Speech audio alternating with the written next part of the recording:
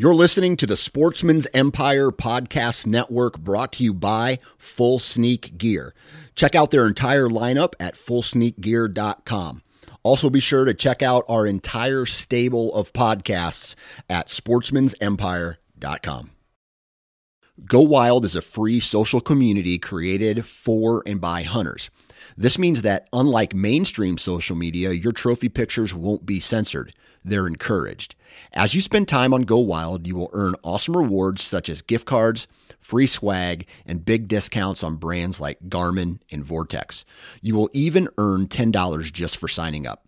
Visit downloadgowild.com and sign up today. New from Moultrie Mobile, the Feed Hub offers first-of-its-kind cellular connection and control for nearly any spin cast feeder on the market. When used with the Moultrie Mobile app, you can monitor feed and battery levels, run feeders on demand, receive alerts when feeders are clogged, and remotely adjust feeding times. The Feed Hub is ideal for anyone who maintains feeders. Remove the guesswork and save time by planning feeder maintenance before you drive to your hunting property. For more information, visit MoultrieMobile.com. Hey guys and gals, welcome to the Oklahoma Outdoor Podcast, where you will be educated, entertained, and equipped to get more out of your outdoor experience. So hold on tight, because here we go.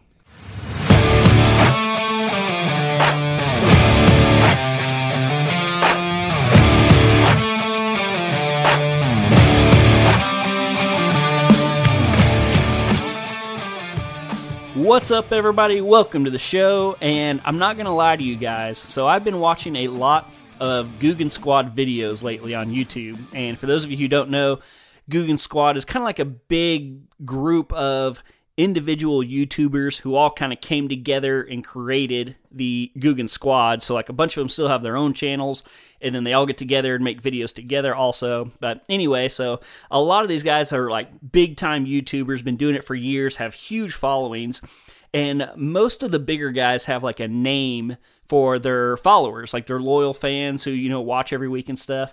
And I really want to come up with some kind of nickname for you guys, like the guys who are tuning in every week. The best I could come up with is like the Oops Crew, Oklahoma Outdoor Podcast. Yeah, it spells Oops. I figured that out when I signed up for the bow hunting league, and I tried to like shorten it for an acronym, and it just turned out Oops. And so anyway, if any of you guys listening have a cool nickname idea for you guys, please let me know. Hit me up on social media, and let me know if you have a cool nickname for you guys, because I don't know if it's weird just saying like you guys. I think it'd be a lot cooler if we had a nickname. Anyway, that has nothing to do with this week's podcast, so I'm going to get off that train. Welcome back to the Oklahoma Outdoors Podcast. We're going to do things a little bit differently this week. Typically, I kind of have my longer intro where I'm just, you know, talking about what I've been up to lately, what I'm doing in the future. We're going to kind of skip all that for now and put that in the end. And so we've been doing this little series with the National Wild Turkey Federation. And so last week we had Bobby Armstrong on. We talked hunting strategies and, you know, what to do when you're out in the turkey woods. This week we're going to change it up just a little bit, but on that kind of same note, we're talking to Annie Farrell, and she is a biologist for the National Wild Turkey Federation. And so this time we're going to talk a little bit less about hunting, more about just turkeys in general, you know, what turkeys need to survive, why numbers are dwindling a little bit as of late, and we're going to get really into the nitty-gritty of it. And I don't want to bog all that down and bore you guys with, you know, just me talking about myself. And so we're going to go ahead this week and jump into the episode itself, and then on the back end, I'm going to do what I would normally do in the intro. And so, yeah, like I said, we're just going to jump right in this week. Annie was on. She is I believe it's the district biologist for our area, and so she actually covers Texas, Oklahoma, Kansas, and Nebraska. And so she's worked for them for quite a while, worked her way up. We get into all that. And again, we have a great conversation just about like what turkeys need to survive, what poults need to survive, roost trees, just all the habitat stuff that you need, just why a turkey is the way it is. And so once again, I don't want to muddy it up too much here at the beginning, so we're just going to dive into it, and then I'll catch you guys on the back end. So without further ado, here is my interview with Annie Farrell with the National Wild Turkey Federation. Hey everybody, welcome to the show today, and today we got Annie Farrell. How you doing, Annie? Hey, thanks for having me. Doing really well today. Of course, good. Yeah, it's. I think it's going to get a little crazy tonight. We're recording this on Monday. I think we got some storms coming in tonight. But right now I'm just excited to talk turkeys. And so, yeah, real quick before we dive into it, why don't you just tell everybody a little bit about yourself, who you are and where you're from? Yeah, I am Annie Farrell. I'm a district biologist with the National Wild Turkey Federation, and I cover Texas, Oklahoma, Kansas, and Nebraska. I am based out of East Texas area and originally from Georgia, so I'm a Southern girl. Gotcha. Deep Southern girl. Yeah, my husband dragged me out to Texas. Gotcha. I was about to ask, was it the turkeys or marriage or what? Yeah, my husband is from Texas, and so he had a job with the wildlife agency in Texas, and that's what brought me out here. Awesome. Very cool. Very cool. So how long have you been with the National Wild Turkey Federation? So I've been with them for about 5 years now. I started as a project biologist where I was tied to a grant, and then I got promoted to district biologist, and I covered East Texas for a while. Then in 2020, I started covering all 4 of these giant center of the country states. Right. Awesome. Cool. So, well, I'm going to ask some fairly state specific, but, because you do cover a large area and stuff, if it needs to be a little bit more general, that's A-okay. Yeah, there's a big difference between East Texas and northwestern Nebraska. And so I have a feeling your hands Just are a little bit. Very full. Yeah. Awesome. Well, cool. Well, I prepped you with a few questions, and so we're going to kind of run through those. And I'm excited. Like I said, last week we had Bobby on, and that was a little bit more hunting centered. We did get into a little bit of stuff at the end that was a little more technical, but you get the fun side. You get the more technical side, and I hope just the listeners can learn from this and kind of get an idea of where the turkeys are at, where they're headed, and ultimately, what the landowner can do to help them. And so that's kind of my goal for this podcast. So I'm looking forward to it because we actually just sold a property in southeastern Oklahoma that had a pretty good population for the area.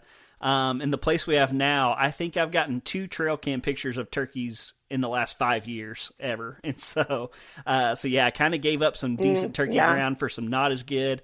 And I know they're around. That's kind of the frustrating part. And so I'm really interested to talk to you and hopefully get a few ideas of what we can do to help that population out. So yeah, enough of my my random talking here. Let's dive into this if you're ready.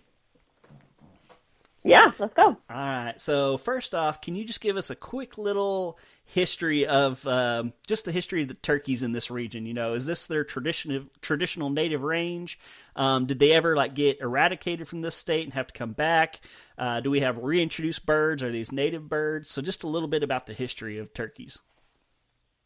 Yeah. So actually, it is traditional native range in Oklahoma. They existed all across the country, and so like a lot of places across the country, turkeys were very abundant in the 1800s. But then, like a similar story, many game species, there was subsistence hunting, and then specifically like in East Texas or eastern Oklahoma, there was a huge demand for timber, and that all greatly affected wild turkey populations.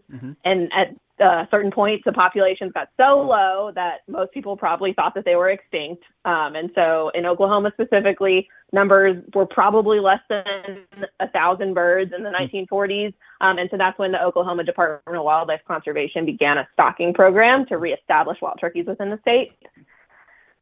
So the Department of Conservation caught 21 Rio Grande wild turkeys in the Texas Panhandle and then relocated them to Harper County, kind of at the base of the Panhandle. And that flock grew very quickly, and ODWC was able to trap and transplant surplus birds out of that population and translocate them to other parts of the state and other suitable habitats. So then the population had grown so significantly that by the 1960s, ODWC had reestablished a fall and spring turkey hunting seasons. And so that is the Rio Grande. Since that reintroduction was so successful, eastern wild turkeys were still kind of struggling in the eastern half of the state. And so similar to East Texas where I live, Oklahoma tried releasing pen raised birds, but those are ineffective for creating their own self-sustaining population. I mean, they're not going to survive very long, hen raised. And so that didn't work. And because of obvious differences between the Rio Grande subspecies and the eastern subspecies, the turkey managers at the time decided that the best course of action would be to do a trap and transplant program again. And so that agreement was made with Arkansas and Missouri. And those two states, there was a trade agreement with those two states and Oklahoma. And Oklahoma ended up trading walleye fry and prairie chickens, actually, for a number of eastern wild turkeys. Gotcha. In 1971, 8 Tom mountains, and long story short, the eastern subspecies started to make their comeback. And so since then, their populations across the state have continued to rise and fall in cyclical pattern, just like every other state. But right now, eastern populations have mostly leveled off, but Rio populations are declining. So we're trying to figure out what's going on there. Gotcha. Yeah, you covered that really well. I was going to ask about the 2 different species, and you hit both of them, so that was good. And you mentioned that they were trading stuff with other states, and I believe, correct me if I'm wrong, but that has to do with basically you're not allowed to sell wildlife parts, meat, anything because of market hunting back in the day. So even today, when states want to do stuff like that, there has to be some kind of trade exchange go on to get critters, even if they're needed, into a new area. Is that right? Correct. Yeah, that's the Lacey Act. Right. Okay. I should have known that, but yeah, Lacey Act. Okay. Awesome. Very cool. Yeah, that was great. So, all right. So we've talked about Rios and Easterns and their parts of the state and kind of the history, and you touched on it just a little bit there at the end, but how are the populations doing right now?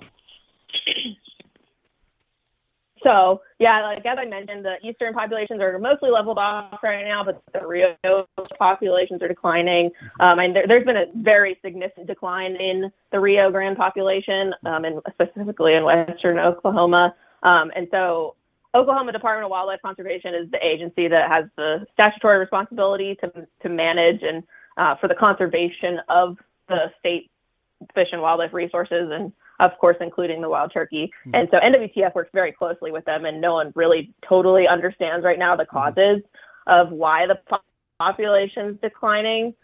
So that's kind of what we're all looking towards. But, key concerns are loss of habitat, landscape fragmentation, flooding, and other extreme weather events. Really, I think it was 2011, 2012, there's a really bad drought, and populations really haven't been the same since. And so everyone's just working together to try and figure out what's going on with that. Gotcha. Okay. Awesome. Well, let's we're going to switch gears just a little bit. So we've mentioned the populations can be struggling and stuff, and a few factors that might be playing into that. So kind of, this is somewhat of a broad question, but just what does a wild turkey need to survive? If you had your picture perfect area, let's say somebody gave you 1,000 acres or whatever it is, how would you describe that landscape to be like a perfect turkey habitat? Yeah, well, it kind of depends on which subspecies you're talking about. Well, let's cover both of them. I mean, any of the subspecies, all the a source of. Okay, yeah, all the turkeys are going to need a source of water, an area to roost, an area to eat and forage, and an area to nest and escape predation. And so all the subspecies are going to need this interspersion of wooded and open areas where a mix of this, a big mosaic of these different types of habitats is really going to provide the best habitat. And it also has that edge habitat that turkeys are looking for, where they can come out into the open and forage, and then they can escape predators in the forest. And so if I'm looking for the perfect eastern wild turkey habitat, I'm seeing open understory, lots of green, lush, herbaceous plants and forbs and grasses in the understory. Nothing too thick. I know that like Chinese privet or yaupon can grow, even sweet gum can grow really thick in the understory. And if I'm a turkey, I am not going to want to be in that kind of an area, because their best line of defense is eyesight, and if they can't see predators, they're not gonna try and travel in that area. So open understory, open fields next to woods is always good. Lots of native plants, flowery wildflower areas are going to be great for not only wild turkeys to eat. It's going to attract a lot of bugs and pollinators, and turkeys are going to eat those. So that's what I'm looking for if I'm an Eastern. If I'm a Rio, there's there's going to be less water available than maybe there would be in Eastern wild turkey habitat. So a Rio, you'd be looking for riparian areas. Those corridors makes it really easy for them to travel. They need that source of water. So like a river or a stream or a lake, big trees to roost in, trees, big roost trees are a little bit harder to find in Rio Grande territory. So big cottonwoods, also, similar to Easterns, grasses, forbs, that green, lush understory. So, yeah, that's ideally you're going to have those places to roost, a source of water, place to eat, and a place to escape predation. Gotcha. Very cool. Yeah, as you ran through that list, of course, I'm just thinking of, our place and checking my boxes and stuff. And the one box that I can't check are the nice big roost trees, because the previous owner of our place had it completely clear cut back in like 2008. And so there's, oh no. Yeah. So, there's a few random, decent sized trees every once in a while, but, a lot of them are all, 10 to 14 years old, somewhere in there. After he clear cut, I'm sure he sprayed it and brush hogged it I know he did for a couple years. And so, we have some big trees on the neighbors, but as far as our place, big trees are hard to come by. And, I don't know, this is just kind of a personal question, I guess. Like, you talk about big roost trees, a cottonwood or a big oak or something like that. And I don't know if you can answer this with like a specific size, but like, we have some trees that are getting up a little bit bigger, 8-inch diameter stuff. And, a couple turkeys could jump up there and roost, but you're probably not going to have like enough room for like a flock of 30 or something like that. Any idea like kind of how big of a tree you need before it can become like a good roost tree? I don't know specifically, but you see it, and it's like a big tree, lots of limbs to sit on. You made the comment about how your neighbor has the trees, and so I was gonna say something about along the lines of have better habitat than your neighbors, and that'll bring the turkeys to you. So I mean, if you don't have those large cottonwood galleries like maybe your neighbor does, the turkeys might not hold on your property. Right. But in the meantime, you can always plant more cottonwoods. There has been research done on artificial roosts in areas where there may not be roost trees available, so that could be if you're really looking for a place for turkeys to roost. But I mean, they will roost on a lot of different things too. Gotcha. Okay, I like that thinking. I like it. All right. And so I know one thing that has to do a lot with just turkey populations and stuff is poult survival. And I remember hearing not too long, I think it was probably the Meat Eater podcast. They talked about how just everything is out to get a turkey poult from the moment it touches the ground. So what kind of poult survival do we see in Oklahoma? I don't know exact numbers, but I know that it is not great, especially with the population decline. It's been so significant that Oklahoma Department of Wildlife has prioritized research this year on turkeys. And so they have partnered with Oklahoma State University, and the NWTF has also contributed to this through our Superfund process. But one of the components of the project is to be looking at poult survival. So they're going to equip hen turkeys with backpack transmitters and follow them around during nesting season, figure out where the nests are. And then they're going to, once they have the nests identified, they're going to be looking at hatching success and nest abandonment and any nest predation. And if a nest does successfully hatch, then they're going to put little mini backpack transmitters on the poult. And so the poults will have the trackers, and that will provide researchers with a better understanding of the causes of the poult mortality in their first 2 to 3 months of life. And so this data is really going to help figure out why poults might not be surviving to adulthood, and figuring out reasons so that we can do something about it. Gotcha. I think it's something like 20% of, I can't remember the numbers, but it's a really, really, really low number of birds that hatch and then poults that survive from that. So everything is out to get turkeys for sure. Gotcha. Man, it just, I don't know. Like I said, it makes you want to do something, but also it's at the same time, it's like, I don't really know what to do. You can work on habitat, you can create cover, but at the same time, they don't like it too thick. So it's tough, man. All right. Well, we talked a little bit about what the different species need already, and so I'm going to kind of skip that one. But this is kind of a random question, but it's also kind of counterintuitive to what you've been saying.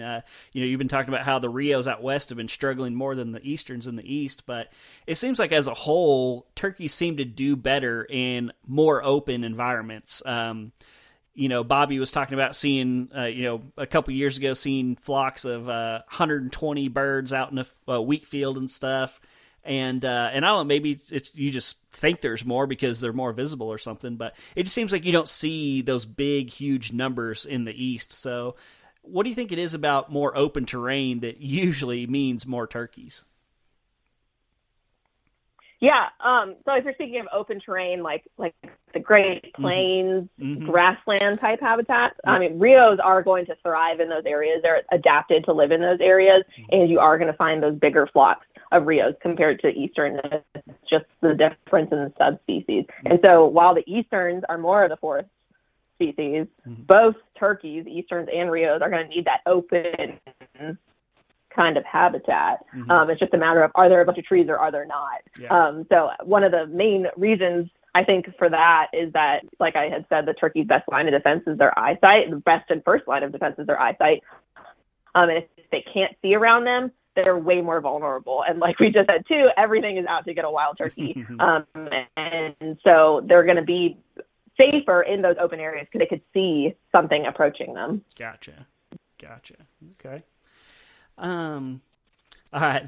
This next question, I asked Bobby the same question, and I wouldn't say he got excited about it, but he definitely had his opinion on it and stuff. And so I want to ask from a biology standpoint on shooting or passing jakes.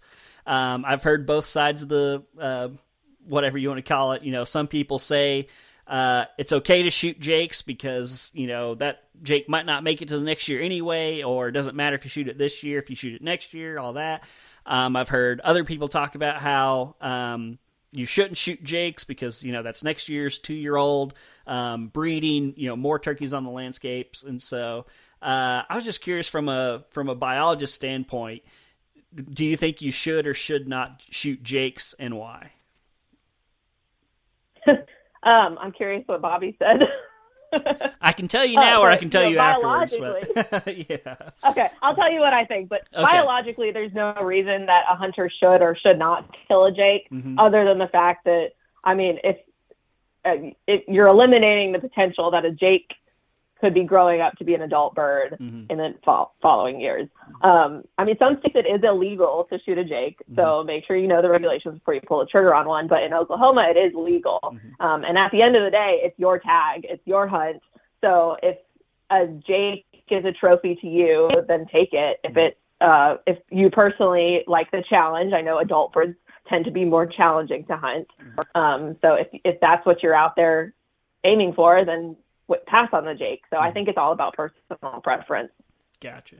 So there's no biological reason that it's better to leave that jake or anything. It's more just kind of what you think about it. Yep. Gotcha. Yeah, there's no biological reason that you shouldn't kill the Jake. Gotcha. Okay. Yeah, Bobby, he kind of had the similar answer. He said personally he's probably going to wait and, try to shoot the older, more mature bird. But he talked about some research that was done that said that Jakes actually don't do any breeding anyway. And so he kind of agreed with you, if it's legal, there's no reason not to, especially if you if you're taking a child or a first time hunter and that's the bird that comes in and probably is going to be the bird that comes in, there's no reason not to shoot it. I think he personally decided he was going to wait for the older bird. So, yeah, I was really curious what you were going to say on that one. Yeah. I mean, it is great for a kid's first bird. I mean, if a Jake comes in, awesome. I mean, the goal is to experience a turkey hunt at that point. Yeah. And if it's a Jake, so be it. Mm-hmm. Gotcha. All right. This next question is also kind of on that same line. So, and I think I actually heard this from somebody who worked for the National Wild Turkey Federation, but it was about bow hunting turkeys. And whoever this person was, their stance was that basically birds are meant to be shot with a shotgun, and that he was not a big proponent of shooting with a bow. Just the way their anatomy is, the way their anatomy shifts, whether they're strutting or standing up or leaning forward. And so I guess some people love bow hunting. They're hardcore bow hunters. They don't want to shoot a gun, so they love bow hunting turkeys. Do you have an opinion on that? Like, should people bow hunt? Should they only stick to shotguns? I guess just what are your thoughts on that? Yeah, well, when you sent me the questions, I had never heard that before. So it got me thinking, I guess there could be increased wounding loss maybe due to a poor blood trail. But really, I mean, I think it's up to the hunters to know their abilities and their limitations regardless of whatever equipment that they choose to use, as long as it's legal, of course. Practicing with your equipment, just part of being an ethical hunter. And so I think archery it could be a little bit more unethical if the hunter might not know what they're doing. But the good news is that archery hunters, just like everyone else who chooses to use a shotgun, are still contributing to Pittman-Robertson dollars, which is that federal excise tax on guns and ammunition and archery equipment. So therefore, they are still contributing to the management of wild turkeys and other wildlife species. So, I thought that was interesting that you brought that up, because I had never heard anyone. I mean, some of the biologists that I work with that are turkey biologists are hardcore bow hunters for turkey hunting. So, yeah, I thought that was really interesting. Yeah, it's definitely a challenge. I mean, I've done it. I'll admit it. I've done it. So yeah, I was just curious what you thought about it. So, well, cool. And then, so this last question I got here, it can be a loaded question, but I'm really curious what you think about it. Most of this country and a lot of these states you just mentioned, Texas, Oklahoma, Kansas maybe has a little bit more public land. Nebraska probably a little bit more than that. But most of our state, at least, is private land, which means, the state can do a lot. They can adjust regulations. But when it comes down to it, most of the time the state's not going to come onto somebody's private land and try to do habitat work. A lot of times they just don't have the funds and the means. So as private landowners, what can we do to help wild turkeys? Yeah, you hit the nail on the head there. And I dealt with this for years in Texas before I started covering Oklahoma too. It's majority private land. So private landowners have the ability to make the biggest impact when it comes to wildlife management. So if you have, a certain number of acreage, you have acreage to your name, you be good stewards of your land, create usable habitat, figure out what your goals are. If there's a specific wildlife species that you want to manage for, turkeys will probably like that because they're really habitat generalists. So they're going to use good usable habitat. I also encourage folks to work with their ODWC private lands biologists or like your local NRCS conservation district. There are so many programs out there to help private landowners depending on their wishes for their property. ODWC and NRCS for there's also several programs in the middle of the state. There's private land a private lands biologist through American Bird Conservancy. And there's just a lot of options out there. So depending on the wishes for your property, we can figure something out. So I would also encourage anyone to get involved with their local NWTF chapters. And if you don't have a local chapter, there's this chapter that was recently established in Oklahoma called the Hunting Heritage Chapter. It's basically like a statewide chapter that will accept anybody that doesn't have their own local chapter. I think you can find more information on it on Facebook. And actually, I think Bobby's involved in that. So that could be a cool segue into that. But all of the volunteers in Oklahoma have been super helpful and super welcoming, and they would love to grow the flock. So anyone can contact me, and I can really help get folks in touch with the right people. And that's a lot of what my job is. Like, I can't come out and do a site visit for everyone because there's only one of me in 4 states. Mm-hmm. But I am here to help bridge the gap and kind of help folks know that there are resources out there for you, and I can help you find them. And so depending on where you are in the state, there's going to be different resources, and I can help figure that out with you guys. Mm-hmm. Awesome. Yeah, I had Adam Keith of Land and Legacy on a few weeks ago, or maybe a couple months ago now, and I've met him and Matt several times. And one thing that I love that they say, that they talk about all the time, they say, whether you're into white-tailed deer or what, most of the country is into white-tailed deer, that's kind of what feeds the beast. But they say if you manage for wild turkeys and quail, all the other species are usually going to benefit from those two things. So that's one thing that I've always loved. Just the stuff that benefits, turkeys and quail is usually going to benefit everything else, whether it's white-tailed deer or bunny rabbits. So, that's what I really like about wild turkeys is, like, if you can talk to anybody, if they enjoy hunting, if they are bird watchers and don't enjoy hunting, you can really connect with anybody on that, because if you're doing something good for the wild turkey, you're doing something good for a lot of different species. Mm-hmm. Good. What are maybe some more slightly more specific things, like prescribed fire, tree thinning? What types of things like that really help turkeys that maybe people could reach out to their local offices and stuff and get some help doing? But what are just some general things they could do to help wild turkeys? Yeah, prescribed burning is a big one. It's going to be the most cost effective. You're going to get the most done for the least amount of money doing a prescribed burn. And there's a lot of resources out there for landowners that want to do their own burning, and specifically the Oklahoma Prescribed Burn Association. And NWTF actually contributes to that usually every year. This past year, I don't think they did, but they're basically a resource available for private landowners who want to do burns and don't have their own equipment. A lot of these prescribed burn associations can help landowners with equipment, have equipment for them to borrow and whatnot. So prescribed burning is a really good one. Timber stand improvement, if you're in the eastern part of the state, making sure you have that open understory so you can start by mulching, which is not going to be very cost effective. Mm-hmm. It's very expensive, but if you have the means to do it, I would do it. Mulching, and then herbicide. Same with prescribed fire in the eastern part of the state. Out west, basically, if you have those riparian areas, you got to make sure it is open. There's a lot of areas that have eastern red cedar kind of just taking over. Get rid of those eastern red cedars.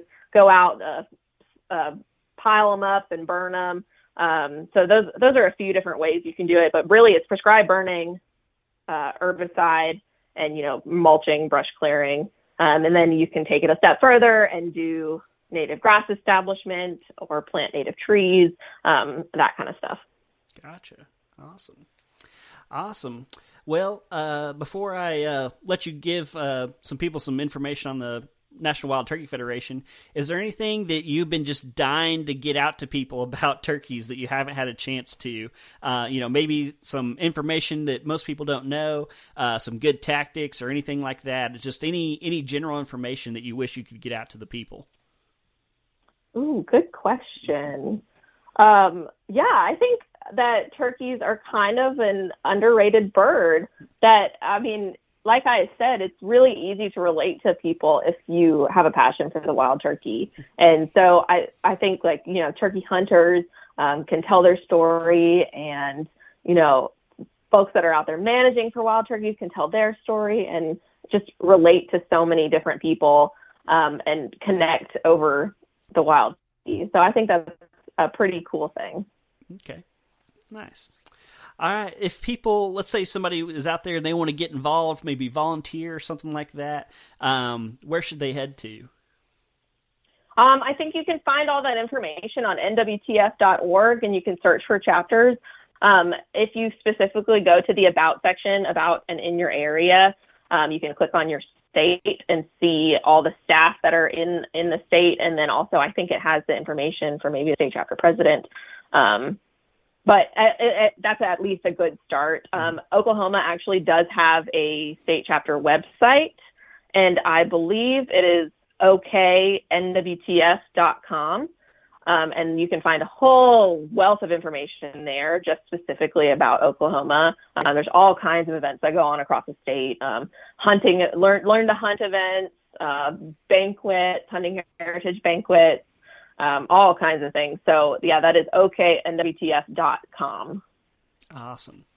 Awesome, Annie. Well, I think that's about all I have. And so unless you have any last minute details, I think we're good to go. No, thank you so much for having me on. I really appreciate the conversation. Yeah, it's been great.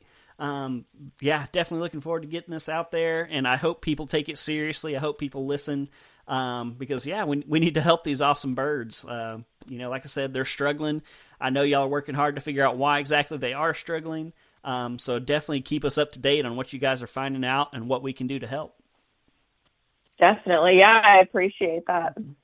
Okay.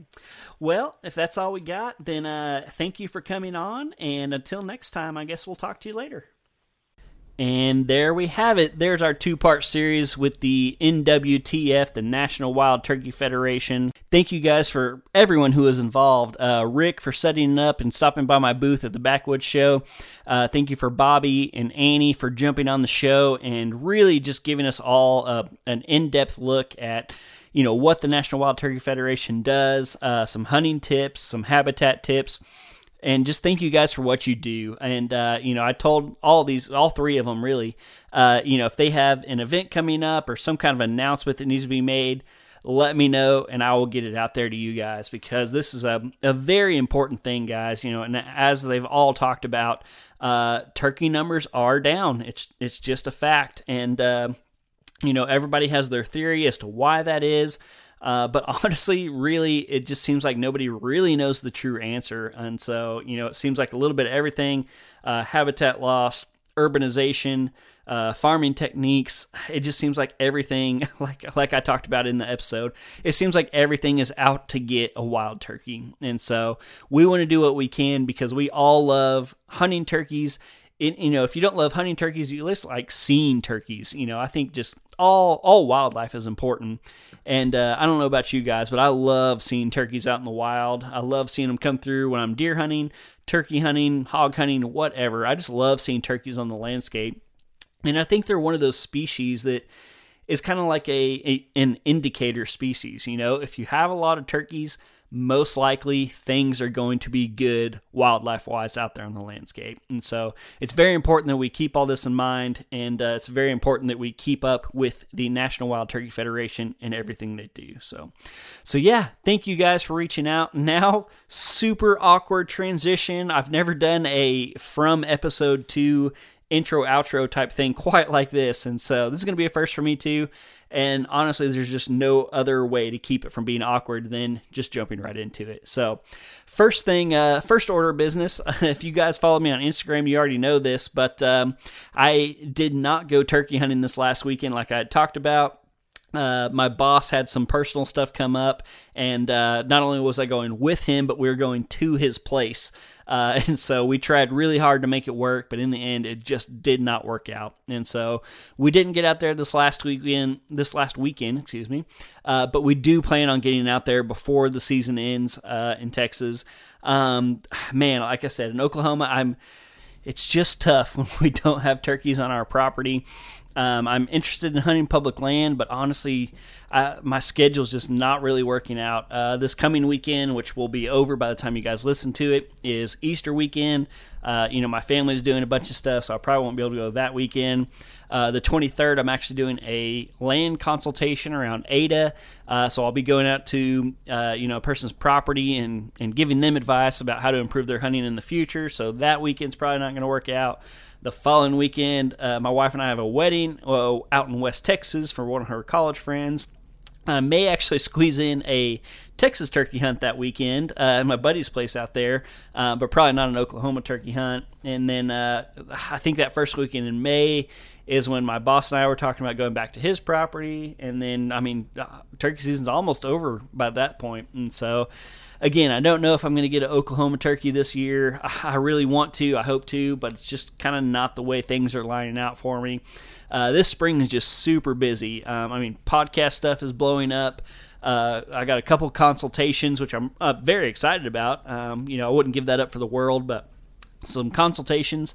And then, I really need to get a few more deer things done before my baby comes in June, because once we hit June, probably not going to be too far away from the house for very long. And so I still got to set up my oh wow, that was a tongue twister. Still have to set up my stands like I talked about last week. Need to plant some food plots and stuff, and just if I'm being honest, if I had to weigh one against the other, I just care more about deer hunting than I do turkey hunting. And so if it really comes down to it, I'm going to choose probably setting up for deer season over turkey hunting. And so that's just kind of, the cards I'm dealt this spring. It's a busy spring. Like I said, I have my first child coming this summer, and so a lot of stuff leading up to that. And I'm just going to kind of be tied up this summer with the baby, and I accept that. I'm excited about it. It's just kind of one thing that I'm having to account for that I'm not used to having to account for, but wouldn't change it for the world. Super excited for my baby girl, and I cannot wait for her to be here. But another hard transition. So I didn't get to go turkey hunting last weekend, but I did get to go fishing. And so I actually went back to Lake Murray, where I'd gone the weekend before, and caught a couple smallmouth. And from what I read online, and I guess it's just a free tip for you guys, if you want to catch smallmouth, you go to the south end of that lake. And from what I read, if you want to catch largemouth, you go to the north end of the lake. And so I was hoping, it had warmed up. I was hoping to catch some spawning largemouth bass. So I went to the north end, and honestly, it was just a struggle all morning. I didn't get there super early. I actually slept in because I had a long week at work. So slept in a little bit, got out there to the lake, headed north, and I was in some coves. There were lots of reeds and stuff, some sandy bottoms, and I was fishing it with a swim bait. I tried tying on a worm for just a little bit, wasn't catching a dang thing, and so I turned south and went down the lake a little bit, and I feel like I knew where I was supposed to be, but there was an incredible amount of boats on the water. Like, there was people everywhere, and so I was looking on OnX, kind of studying, it was kind of a new lake. I hadn't been to the north end, so I was looking for, stuff that I thought looked good, and I feel like I was right in what I was looking for, but like everywhere I went, there was already a boat there, or multiple boats. Every time I found like a point or a rocky outcropping or a sandy bottom or whatever, there was already somebody there. And so ran around for a little while trying to find a spot to fish. For some reason, I just completely fell apart, and I was casting and like getting knots in my reel and stuff, even though I'd been fishing the same bait with the same rod and reel already. For some reason, I just like started getting, bird's nests and stuff in my reel. Finally found a spot that I thought was going to be a little sweet spot. Like, there was nobody there. It was kind of blocked from the wind. The wind was insane that way. I don't know if I said that earlier or not. I think it was like 25 mile per hour winds. So not a great day to be out on the water as far as just, being out on a boat. But, I wanted to be out. It was a great day. It was sunny and everything. So I was out there on the water. And like I said, I found this little spot that I thought was going to be money. Nobody was there. And I quickly realized why nobody was there, because apparently there was no fish. Didn't catch a dadgum thing. But it did make me feel better. Also, other super random note that I did not realize. Again, I'm somewhat of a beginner fisherman as far as the lake is concerned. I've only had my boat right at a year now. Just kind of timed out. Like I needed to leave about 3:00, and so I get back to the dock or the boat ramp about 3:00, and there's already 2 boats there, waiting to get out. I tie my boat up to the dock because I was by myself. Tie my boat up, go up and get my truck. I'm waiting for those other 2 boats that were ahead of me to get out of the water. Back my trailer and walk out to the dock, and there's like 7 boats waiting to get out. So apparently, just FYI, 3:00 is the time that all fishing stops, just to let you guys know. I did not know that. But anyway, so I get my boat out. I'm just trying to get out of the way and everything, and I'm watching all these other guys with much more expensive, nicer fishing boats come in, and it seems like they were struggling too. So that made me feel a little bit better. There are some people with some very nice boats, very nice electronics, talking about how they had only caught like 3. And so the fact that I didn't catch anything, it made me feel a little bit better. So, but I had a good time. It was just nice being out there. Like I just love being outside. So yeah, even though I didn't get to go turkey hunting, I did get some fishing done, so that was very nice. And then, I don't remember what I did Sunday. Yes, I do. Went to church with my wife, had lunch with my parents, and just relaxed because I needed a break. The last several weekends in a row, I've been going. Last weekend, I was at the Total Archery Challenge. Weekend before that, I was burning. The weekend before that, I was getting ready to burn. And so, this weekend, I was kind of glad the turkey trip didn't work out because I needed just some time to hang out with my wife and just sleep and relax. And so that's what I did over the weekend. As I mentioned, this upcoming weekend is Easter weekend, which is actually just passed. As y'all listen to this, I know it's super hard for me to stay that far in advance. But yeah, I hope you guys went to church. I hope you guys spent some time with the family. Do not forget, guys, the only reason we are on this planet is to know God and to make Him known. So I want to make that very clear. I am a believer of Jesus Christ. I believe that He came down, lived a perfect life, and died for our sins, and I hope you guys believe that too. If any of you out there listening have any questions about that, please reach out to me. I'd love to talk to you about it. So yeah, please don't forget about Easter. Don't forget about what this time means. So yeah, hope you guys enjoyed Easter. Hope you spent some time with the family. Man, I'm running out of things to say. I got some stuff coming up. As I mentioned, Easter weekend, this next weekend. After that, I got a wedding. But hunting season is going to be here before you know it. I talked about this all year last year leading up to it. You're going to run out of time before you know it, especially like me if you're having a baby this summer. And so I'm really trying to kind of get things nailed down before the baby comes.